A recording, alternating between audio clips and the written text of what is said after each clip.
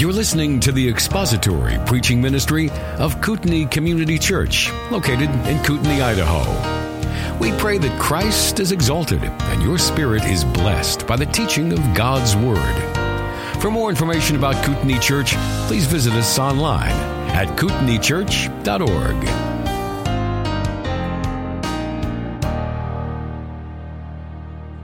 All right. Well, the year was 966 BC. 966 BC, and the new king of Israel began construction on a magnificent temple that was to become one of the wonders of the ancient world. In the process of building that temple, King Solomon hired a man, a craftsman from Tyre by the name of Hiram. And he hired Hiram specifically to come and to oversee the intricate and beautiful bronze work that decorated that temple. Specifically, we are told in the scriptures that Hiram fashioned two hollow pillars from bronze that stood 27 feet tall and had a circumference of 18 feet. These two pillars were placed on either side of the entrance to the temple, and they were so splendid and evoked such awe that they were actually named. They were given names. The pillar on the left was named Boaz, and the pillar on the right was named Jachin. Boaz and Jachin. And the Hebrew word Boaz means "in it is strength." And the word Jachin means "he shall establish." In it is strength, and he shall establish. And these names were designed to be reminders to the nation of God's promises to the house of David. Those promises, of course, are found in the terms of the Davidic covenant that we could locate in 2 Samuel chapter 7, verses 8 through 17. Now, why am I telling you about two bronze pillars, you might ask? And that would be a good question. Why am I?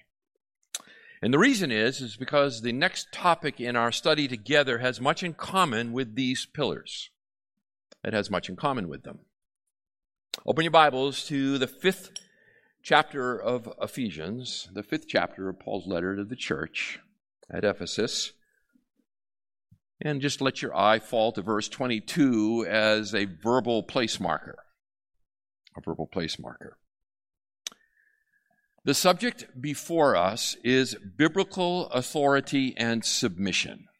Biblical authority and submission, and I have named them the twin pillars of a godly marriage. Biblical authority and submission, the twin pillars of a godly marriage. Now, just as Boaz and Jachin reminded Israel of God's covenant promise to David, so a properly understood, faithfully embraced, and practically lived out marriage is, in which biblical authority and submission are displayed, provides a wonderful reminder of God's covenant promise of the gospel.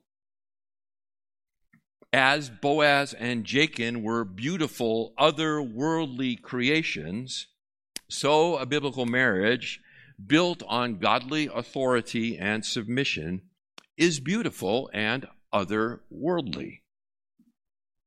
As the pillars were a constant but unspeaking witness to Yahweh, so these modern two pillars are a constant but silent witness to the glory of Israel's Messiah, the Lord Jesus Christ.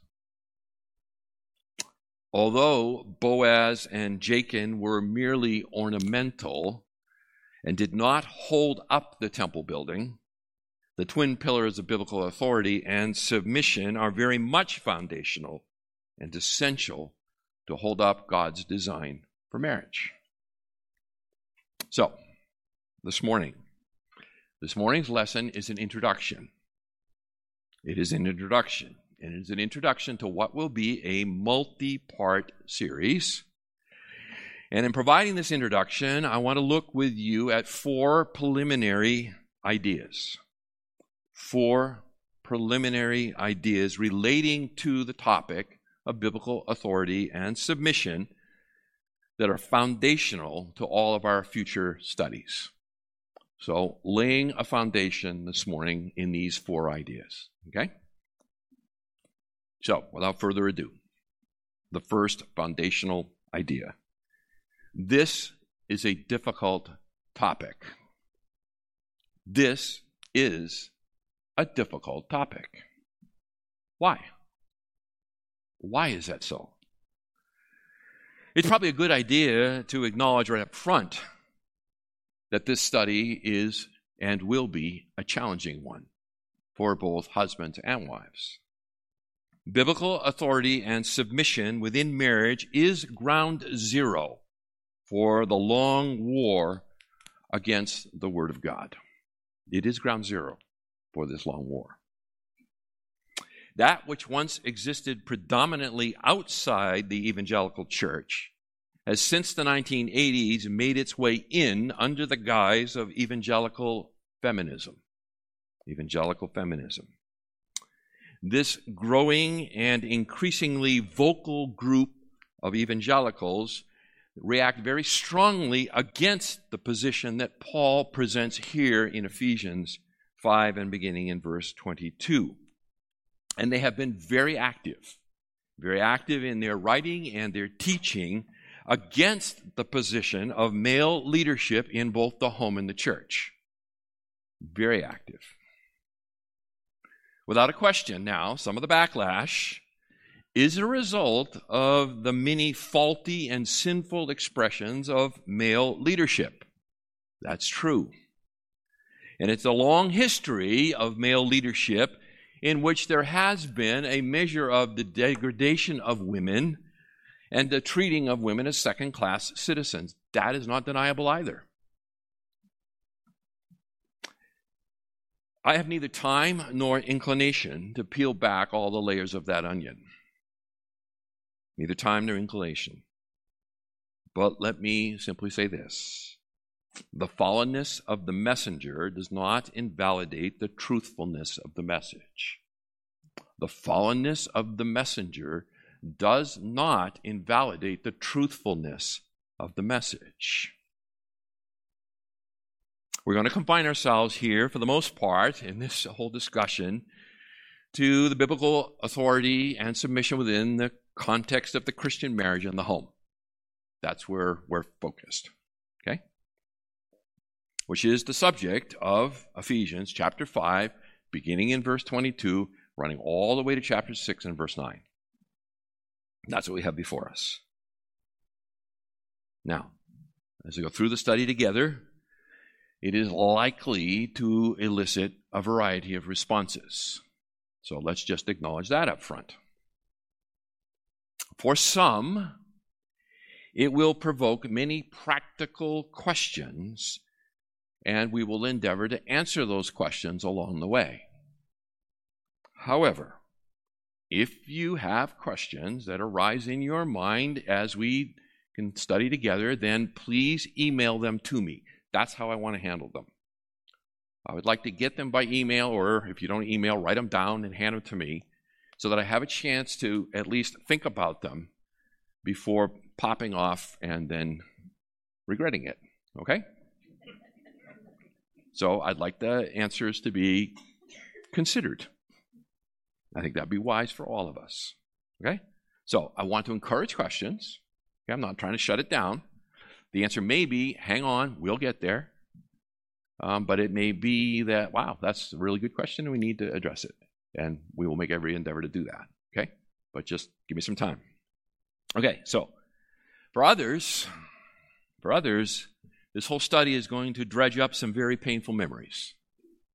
It is going to dredge up some very painful memories of homes and marriages where these biblical truths were ignored. Where these biblical truths have been ignored or twisted into ugly caricatures. I pray that the truth of the Scriptures, skillfully applied by God's gracious Spirit, will heal the old wounds. Will heal them. Okay? Still others, perhaps new to the faith, will have a number of secular presuppositions that need to give way before the gentle authority of the Scriptures. A number of secular presuppositions that will need to give way before the gentle authority of the Word of God.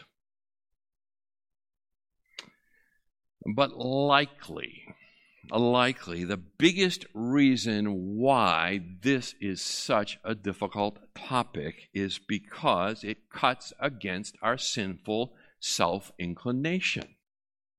Our sinful self-inclination by which we seek to align relationships in such a way that they serve us and make our life easy. That is the sinful inclination of our hearts, to align all of our relationships in such a way that they serve us, that they make our life easy. But this orientation is diametrically opposed to our new life in Christ. Diametrically opposed. Beloved, Jesus said in Mark chapter 10 and verse 45, "For even the Son of Man did not come to be served, but to serve and give his life a ransom for many." Therefore, we will never understand biblical authority and submission, much less experience its beautiful fruit, unless and until we begin to take Jesus' words to heart. He did not come to be served. We, as his children, should expect nothing less from ourselves. We are here to serve. We are here to serve. So this is a difficult topic. Second, I've got them crying already. I've just barely begun.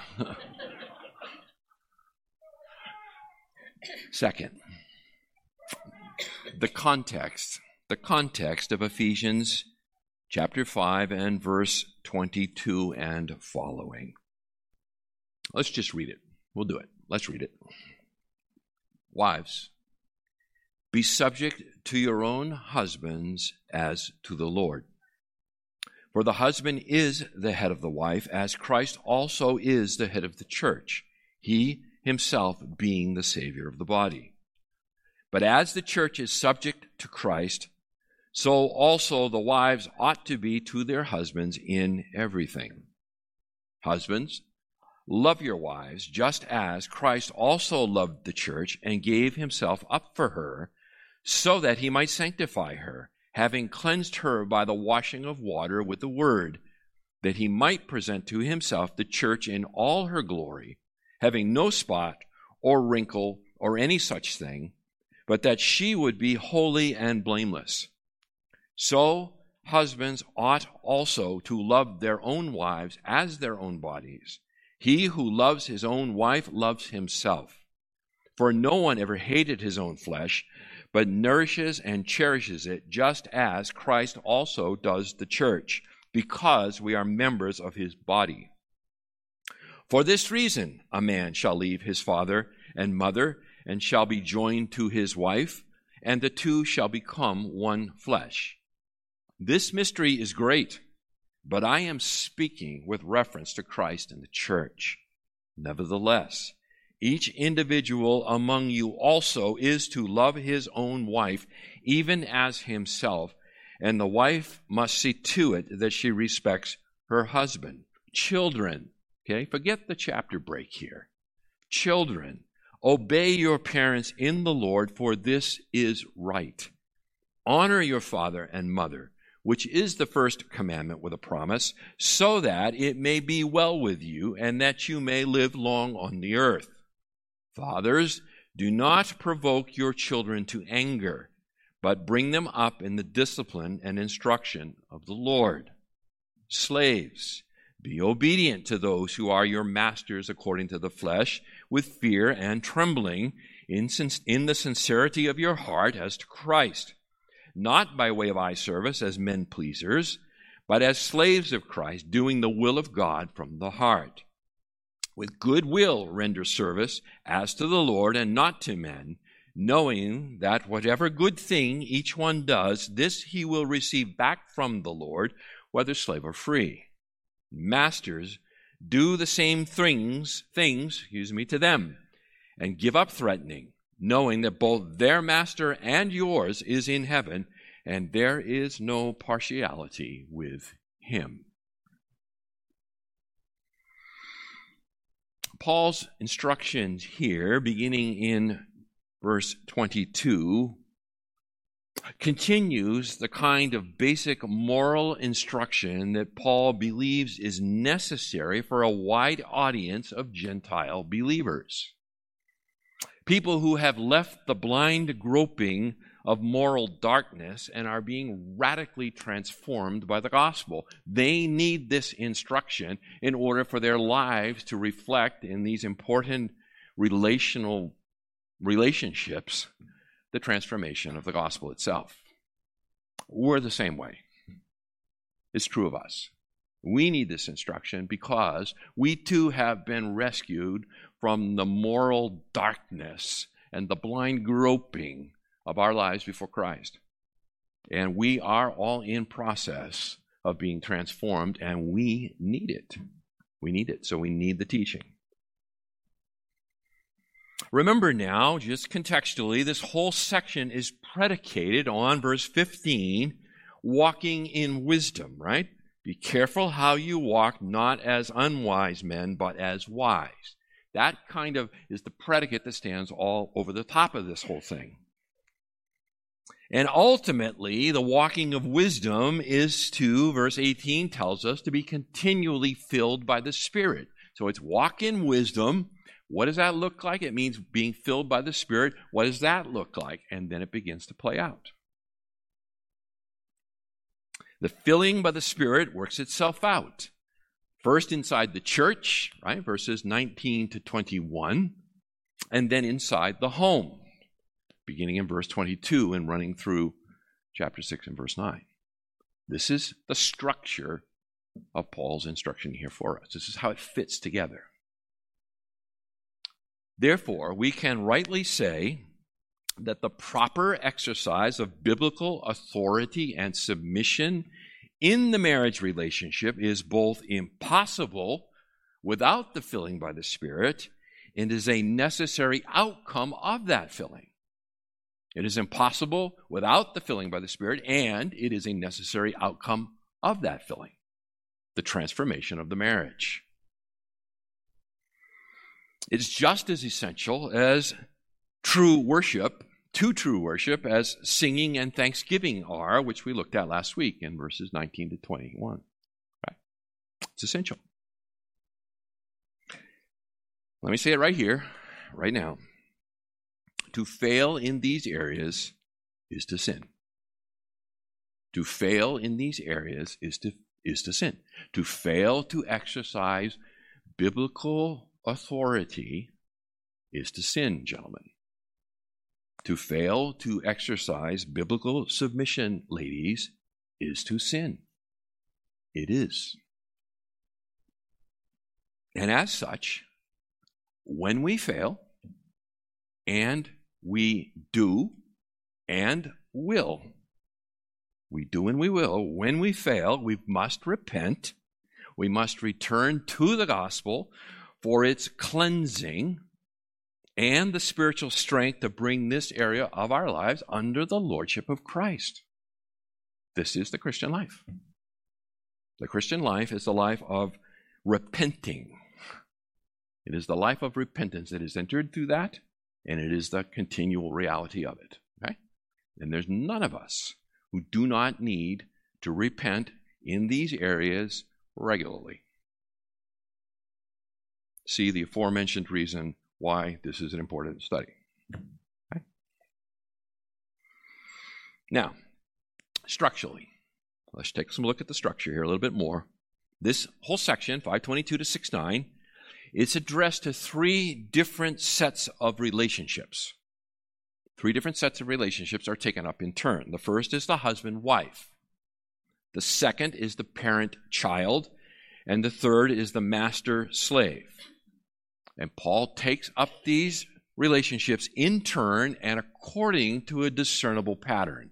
There is a discernible pattern in how he addresses it. So, let's take a look at that. He begins first by identifying the individual being addressed. He begins there. So notice verse 22, it's wives. Chapter 6, verse 1, children. Chapter 6, verse 5, slaves.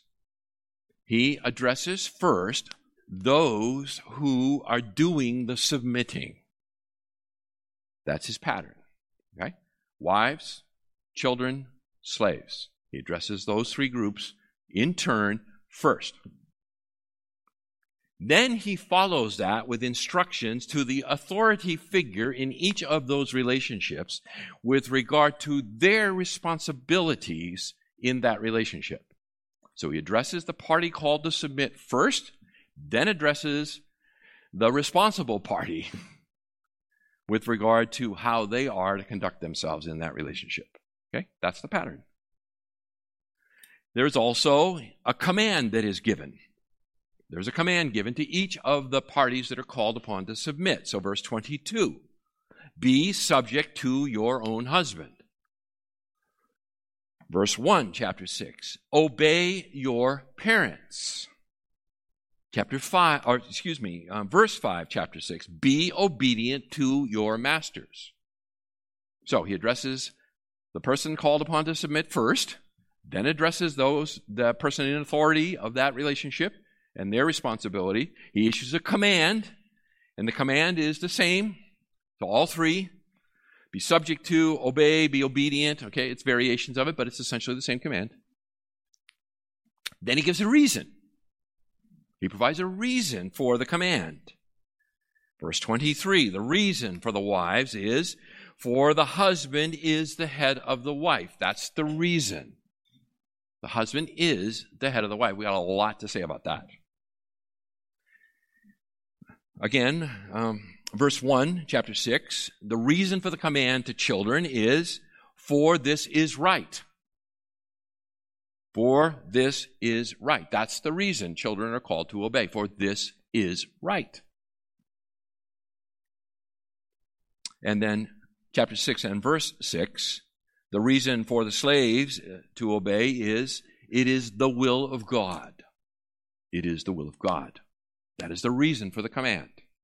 Okay? So, the reason for the command given to wives are because the husband is the head of the wife. The reason the children are to be obedient to their parents is because it is right. And the reason that slaves are to be obedient to their masters is because it is the will of God. Those are the reasons given by Paul. Fourth, okay, so we have the individual identified, we have the command given, we have the reason for the command. Fourth, we have a worship motivation. A worship motivation to encourage obedience to the command. Okay, notice that. That's a pastoral approach to things, by the way. He could have just stopped with the command and said, thus saith the Lord, that's it, you don't need anything else. But he provides a kind of a pastoral support to this. And he does it with a worship motivation. A worship motivation. He lifts people's eyes up. And in doing that, it empowers obedience to the command. Notice it, verse 22, as to the Lord. As to the Lord. For children, it's verses 2 and 3. It's the fifth commandment. It's the fifth commandment. And then finally, for slaves, in verse 5, as to Christ. You see that? As to Christ. So there is a worship motivation that underlies this command. Okay? So that's Paul's teaching methodology in this, and to the extent that I can follow it, I intend to. while biblical authority and submission are twin pillars of a godly marriage, we will also see later that they also underpin all of the household relationships. Okay? They're all underpinned by this. Third foundational statement. It's with regard to the New Testament teaching on headship and submission. Okay? I'll look with you at the idea of headship and submission in the New Testament. Okay? This is a foundational idea for our future studies. We need to understand what is headship, what is submission. What does it mean? The New Testament discusses the functioning of a Christian household in a number of passages. We won't look at them. You can write them down and check them out on your own if you'd like. Here they are. Colossians chapter 3, verses 18 through chapter 4, verse 1. Colossians 3:18 to 4:1. 1 Timothy chapter 3, verses 1 through 7. Titus chapter 1, verses 5 through 9, and chapter 2, verses 2 through 10. 1 Peter chapter 2, verse 18 through chapter 3, verse 7. And then the longest one in the New Testament found here in Ephesians chapter 5, beginning in verse 22 and running all the way through chapter 6 and verse 9. Okay? So there they all are. One of the themes that runs through these passages is that of headship and submission. Headship and submission. So as we work together here on laying the foundation, let's examine these words in their New Testament usage and see what we can learn. Let's see what we can learn. So let's look first at headship. Headship. The word translated head is kephale. It means authority over or ruler. It means authority over or ruler. Wayne Grudem, in his 1985 extensive study of secular Greek, in which he encompasses 2,336 examples of the word kephale, rightly concludes the following. I'll repeat this statement, okay? Here it is. When person A is said to be the head of person B, kephale means person A is in authority over person B. Let me repeat it. When person A is said to be the head of person B, kephale, or translated head, means a person A is in authority over person B. That's what it means. The concept of headship is used to refer to both relations within the Godhead as well as Christ's relationship to the church. This stamps headship with the divine imprimatur of holiness. It stamps it with holiness. Now let's look at some passages together, okay? So turn with me to 1 Corinthians 11:3. 1 Corinthians 11:3, where we find our first example. 1 Corinthians 11:3, Paul writes, "But I want you to understand that Christ is the head of every man, and the man is the head of a woman, and God is the head of Christ." 1 Corinthians 11, God the Father is the head of Christ. He's the head of Christ. He's in authority over Christ, Paul says. Ephesians chapter 1 and verse 22, where we read that Christ is head over all things. 1:22. And he, that is God the Father, put all things in subjection under his feet, Christ's feet, and gave him, that is Christ, as head over all things to the church. Head over all things to the church. Chapter 4 and verse 15. Christ as head of the church. But speaking the truth in love, we are to grow up in all aspects into Him who is the head, even Christ. He is the head. Chapter 5, verse 23. The husband is the head of his wife, as Christ also is the head of the church, he himself being the Savior of the body. Christ is the head of the church. He is an authority over the church. Okay? So, kephale, headship, it means authority. It's not disputable. It is not disputable. Okay? What kind of authority?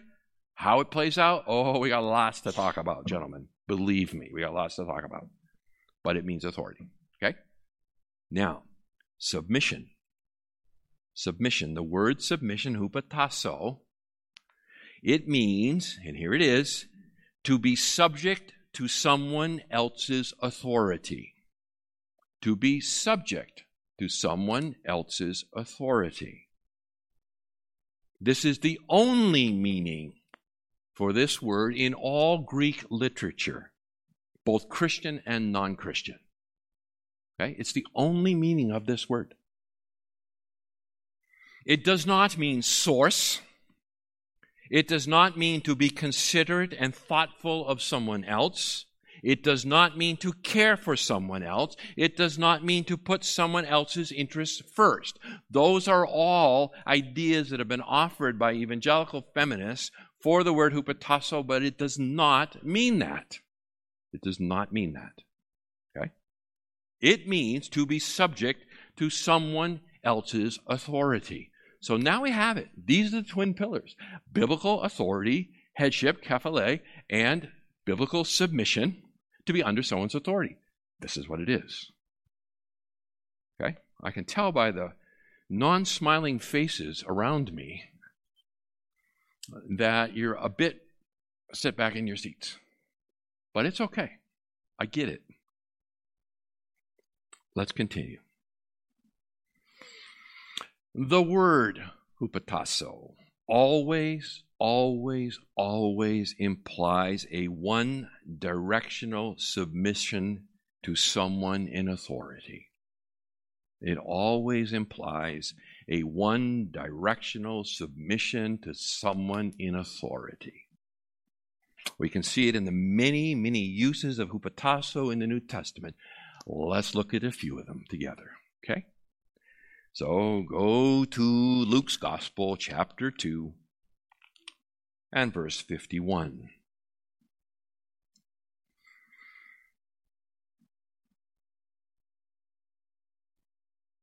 Luke chapter 2 and verse 51. Remember this? This is the account where they lost the Messiah. Mary and Joseph are beside themselves. They've lost the Messiah.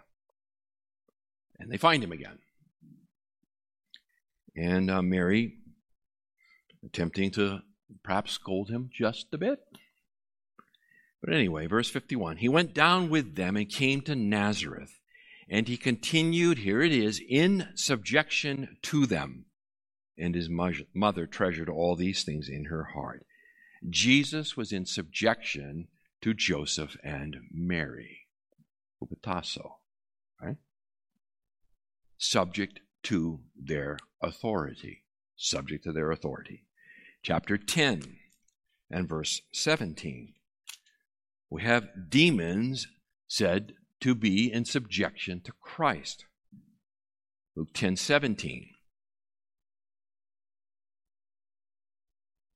The 70 returned with joy. This is when Jesus had sent out the 70, right, to spread the news that the Messiah is here, the kingdom is at hand, heal the sick, raise the dead, cast out demons. The 70 returned with joy, saying, Lord, even the demons are subject to us in your name. Even the demons are subject to us. They are under our authority in your name. Romans chapter 13 and verse 1.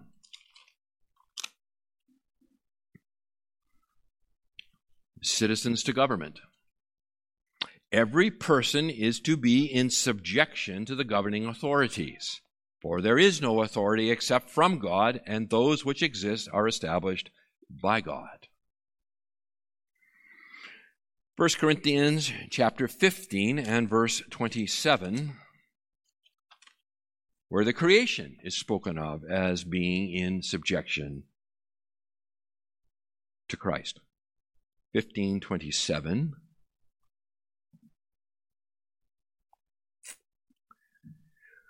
For he that would be the Father has put all things in subjection under his feet, under the feet of Christ. But when he says all things are put in subjection, it is evident that he is accepted who put all things in subjection to him. In other words, the Father puts all things under the authority of Christ, but the Father himself is not under the authority of Christ. Verse 28. Specifically, Christ to the Father. When all things are subjected to him, then the Son himself also will be subjected to the one who subjected all things to him, so that God may be all in all. Okay? We've read it a bunch of times, but it doesn't hurt us to read it again. Ephesians chapter 5, verse 22, wives to their own husbands. Wives, be subject to your own husbands as to the Lord, 5:22. By the way, the idea is spoken of also in Colossians 3:18, Titus 2:5, 1 Peter 3:1 and 5. Okay, so it's repeated a few times. 5:24, the church to Christ. The church is subject to Christ, but the church under the authority of Christ. Titus 2:9. Titus 2:9. Servants are slaves to masters. Urge bondslaves to be subject to their own masters in everything, to be well-pleasing, not argumentative, not pilfering, but showing all good faith, so that they will adorn the doctrine of God our Savior in every respect. We've got one here that we've been taught on at length in Hebrews chapter 12 and verse 9. Christians to God the Father. Maybe Paul. Hebrews chapter 9. Chapter 12 and verse 9. Pardon me. Hebrews chapter 12 and verse 9. Furthermore, we had earthly fathers to discipline us, and we respected them. Shall we not much rather be subject to the Father of spirits and live? Okay. And one more, 1 Peter 5:5. 1 Peter 5:5, church members to elders. You younger men, likewise, be subject to your elders. And all of you, clothe yourselves with humility toward one another, for God is opposed to the proud, but gives grace to the humble. Okay? It's always one-directional submission. Okay? Always one-directional. So, therefore, we can emphatically say that when the Scriptures speak of headship and submission in marriage, they are very clearly prescribing two very distinct roles. They are clearly prescribing, not just describing, but prescribing two very distinct roles. They are not interchangeable. For the husband, that is a position of authority within the marriage relationship. It is the position of authority within the marriage relationship. For the wife, it means to line up under that authority. To line up under that authority.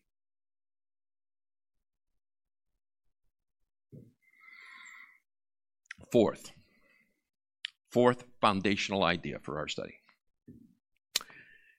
Turn to Galatians chapter 3 and verse 28. If you have done in the past any reading on this whole topic, you have undoubtedly encountered, what about Galatians 3:28? What about it? Frequently in discussions of headship and submission, someone will bring it up. They will bring up Galatians 3:28, with the idea that this verse and its stirring statement of Christian equality destroys any hierarchy in marriage. Let's read the verse, 3:28. There is neither Jew nor Greek, there is neither slave nor free man, there is neither male nor female, for you are all one in Christ Jesus. For those with a bent towards evangelical feminism, they believe that Paul in this verse is destroying hierarchy in marriage. Okay? There are so many problems with that statement, I scarcely know where to begin. But let's just begin with this. Is marriage even remotely connected in this context? Right? Is marriage even remotely here? What about the book? What is the book of Galatians? What's it about? The book of Galatians is about the gospel. It is about the gospel and the Christian's relationship to the law. In Galatians 3:26 to 29, and let's go ahead and read the fuller section. For you are all sons of God through faith in Christ Jesus. By the way, does that bother you, ladies? To be called a son of God? Good. But it doesn't bother me to be called a bride of Christ. I don't find that troublesome. Actually, and we'll probably develop this somewhat, there is such incredible glory and blessing in the terminology to be a son of God. Right? There's a place to call yourselves children of God, but to be a son of God is something amazing. Anyway, that's for free. For you are all sons of God through faith in Christ Jesus. For all of you who were baptized into Christ have clothed yourselves with Christ. There is neither Jew nor Greek. There is neither slave nor free man. There is neither male nor female, for you are all one in Christ Jesus. And if you belong to Christ, then you are Abraham's descendants, heirs according to promise. What Paul is arguing here is that the human distinctions, such as ethnicity or status or gender, gender. Okay, yes, I am from Massachusetts, right? And we have a rule called the law of the conservation of R's. And it works simply like this. Sometimes R's get left off of some words, but they can't free float in the universe, so they get attached to other ones. Okay? Like Martha. Okay, you ready? That's what you're hearing. Okay? It's just the way it is. Where am I now? Here we go.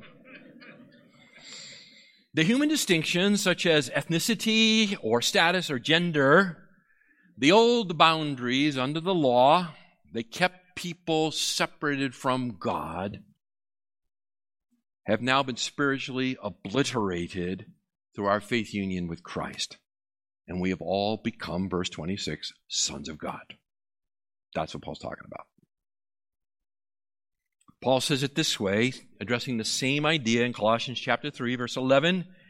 When referring to our new status as members of Christ's body, he says, here there is not Greek and Jew, circumcised and uncircumcised, barbarian, Scythian, slave, free, but Christ is all and in all.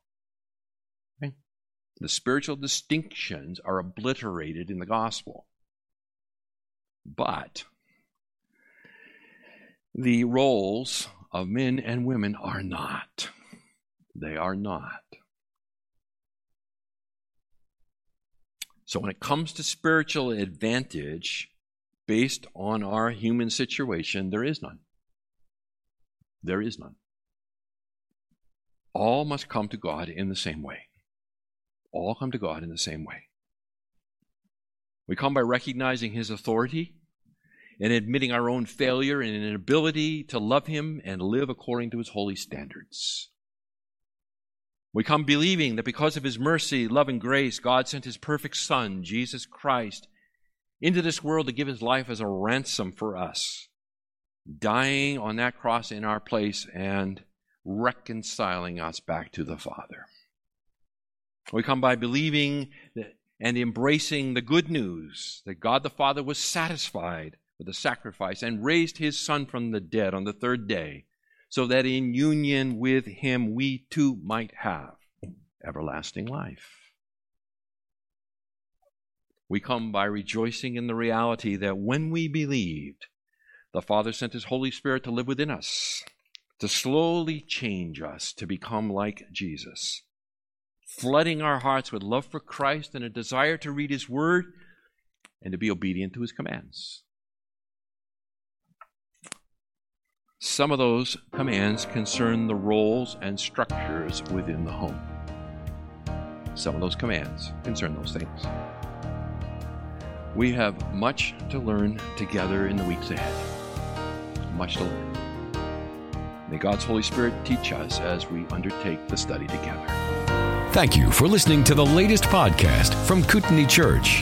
If you'd like to learn more about Kootenai Church or to donate to our church ministry, you can do so online by visiting kootenaichurch.org. We hope you enjoyed this podcast and pray you'll join us again next time. Once again, thank you for listening.